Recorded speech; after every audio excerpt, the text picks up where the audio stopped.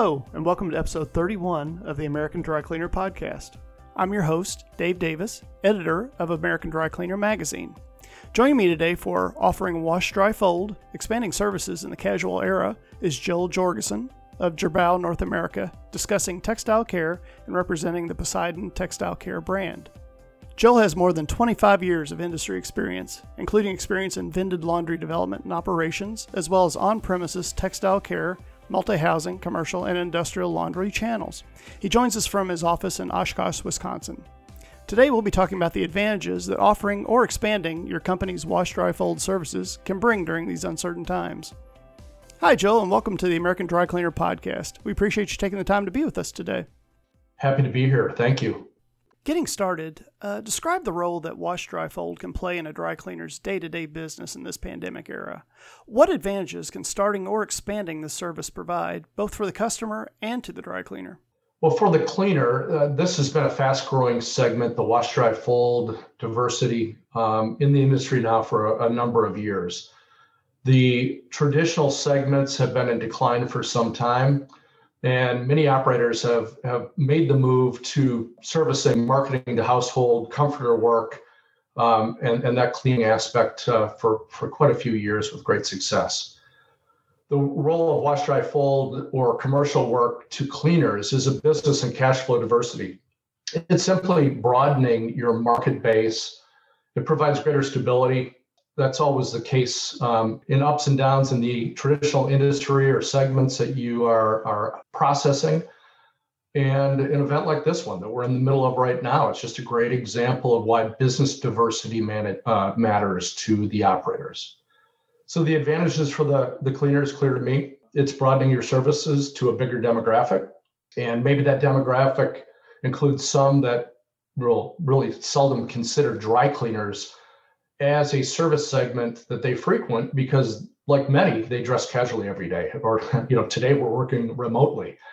And so they perceive dry cleaners as a premium or quality alternative for special textile processing only. And it's that dry cleaner stigma, okay? So that's part of the value there.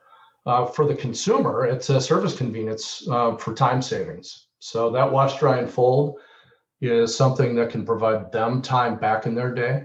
And Jack and Jill Public don't really realize that laundering services like this even exist. So they already realize that the aspects of growing this business, so the wash, dry, and fold business, they've got a lot of what it takes with drop stores and logistics and maybe even including a route. So the attention to quality and the packaging, even capable POS systems and billing, those are really vital aspects to get going in this that we'll discuss later. But all most of the operators need is more wash and dry capacity and some space dedicated to this operation. Joel, for dry cleaners who don't currently offer wash, dry, fold, but are looking into this area, what elements of offering this service might surprise them? Well, I brought up a couple, space and wash dry capacity, but it really doesn't require the technical, specialized textile care processing, those challenges of finding employees that the textile care and finishing areas do. So recruiting and finding and retaining those employees is an important element to it. The volume potential is very significant. I think that might surprise them. It's been a steady element through this event for cleaners that are already doing it and even laundromat owners. So it's a call from the market of need. And this event has just kind of put a spotlight on that people really are looking for those type of services rather than visiting a retail center, being able to either have pickup or just drop off at a window service.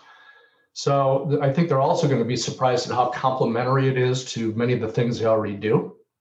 And finally, but probably most significant, the value of the cross-marketing of the laundry services that'll boost your textile care and pressing volume over the counter.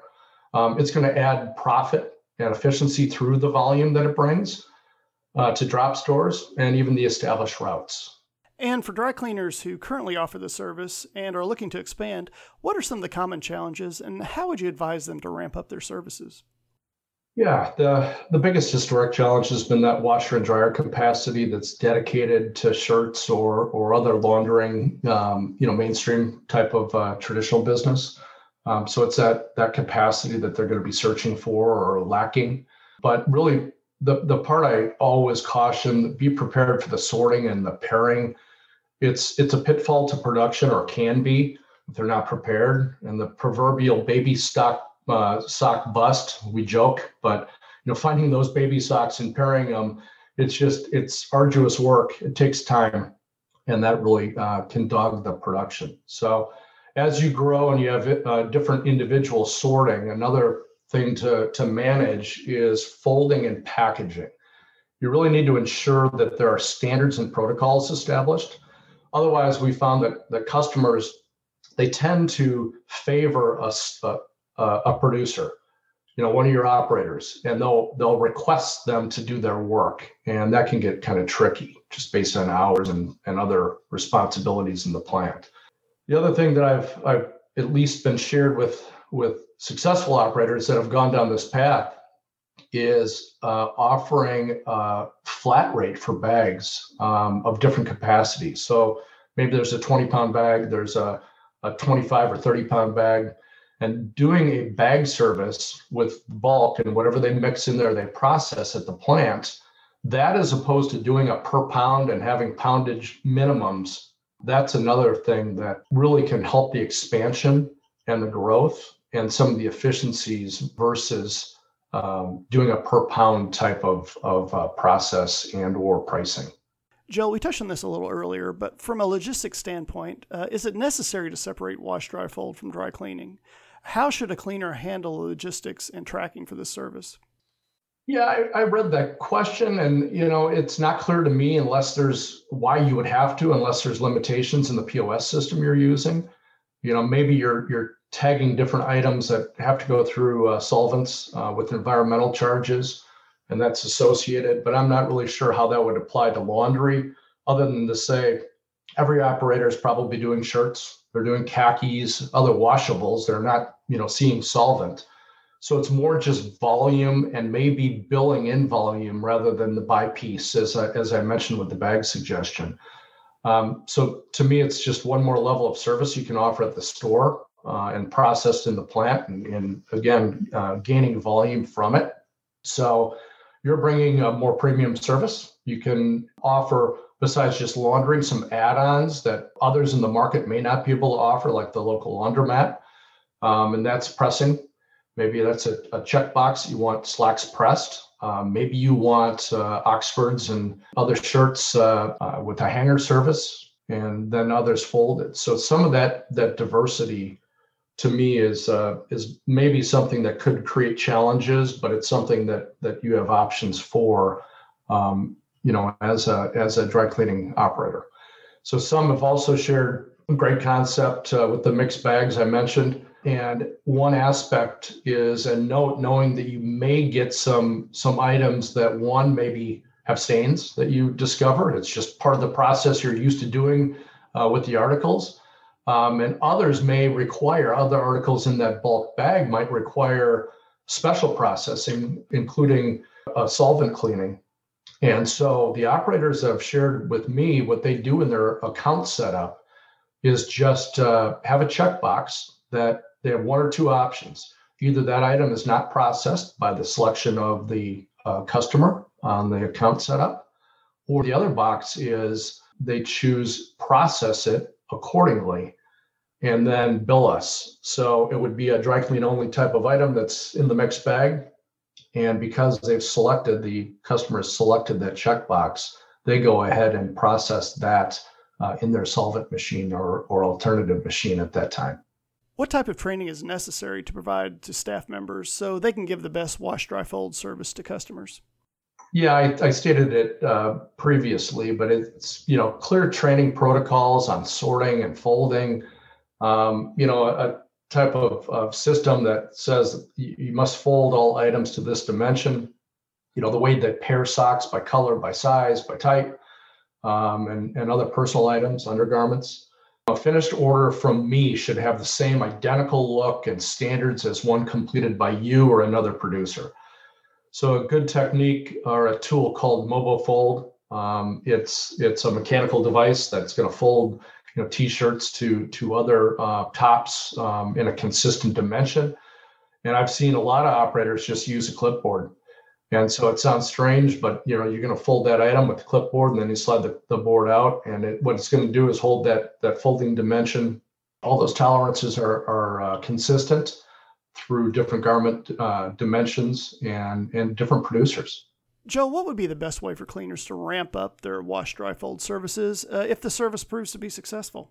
I always suggest consider and review what you have and what you need from a space and an equipment standpoint, and then do a plant workflow design diagram. That's kind of a plant and production 101, but really work to minimize conflicting with other work and flow through the process in the plant. Those efficiencies and that diagram is going to allow you to track production costs, maybe even identify where efficiencies are lost, and most importantly, where they could be gained, and manage the operation for maximum profits and growth potential. When offering the service, what type of marketing would have the most impact? What message should a dry cleaner be sending his or her customers about the service? Yeah, isn't that crazy? Marketing's key, isn't it? This is probably not a passive approach. Certainly any counter work, your tried and true customers are either counter customers or drop stores or route. I mean, I would look at them as a captured audience, and you can market with POS, simple flyers, or include a tag with your billing. But awareness is key to this, and it is word of mouth. It's simple and clear messaging with signage, with flyers and testimonials are super important. There's always incentives like try my service, and maybe you give the first bag free along with that first bag, and it's an entry into the Joe Public and Joe Public's awareness that the service even exists. Once they try it, they're typically hooked. So you're literally marketing to their quest and need for convenience. What the cleaners can offer is quality and all important time savings. So a campaign, something like, you've trusted me for our quality and specialty garment care. Now try our laundry service and we can save you time in your day. And Joel, for our final spin, what idea about wash, dry, fold would you like to leave with us today? Well, the quickest penetration of wash, dry, fold from, again, these operators know their business. And I don't want to sit here today preaching some gospel that a manufacturer of equipment necessarily tells them how to best run their operation. That comes from a standpoint of the utmost respect for this industry and the operators. But I'll say that those that are already offering route customers tend to jump on board faster over those counter customers. And it's for whatever reason. It's probably that they're already paying for the convenience of pickup and delivery on their route, but that's a simple expansion idea. I also suggest approaching the market with pricing established by the bag that I referenced earlier, and give them a few choices of volume rather than by pound. And your quality will create a clear distinction of service versus others offering like services in the market. So I'll bring the final point up, and that is there are so many cleaners with success stories, but really consider a laundromat investment. And I say that because that's your wash volume, that's your dry volume. A lot of successful operators in the last 5 years have invested in laundromats, and they've had plans and executed those plans to really grow their wash, dry, and fold while having the diversity of service and maybe some real estate they already own. Maybe it's in conjunction and adjacent to their existing plants, and they'll be amazed at the volume complement of their counter service and cleaning to that cross marketing with laundromat, wash, dry, and fold, and textile care brings to their operation. Joel, that was some excellent insight into wash, dry, fold and what it can mean to our listeners. Thanks for taking the time to be with us today. Anytime. Enjoy your day. Thank you. Our guest today has been Joel Jorgensen of Girbau North America, discussing textile care and representing the Poseidon Textile Care brand. The American Dry Cleaner podcast is produced by American Trade Magazines, LLC Chicago. The music for this podcast, Brand New Day, is by Olivero Angeloro and provided by hooksounds.com.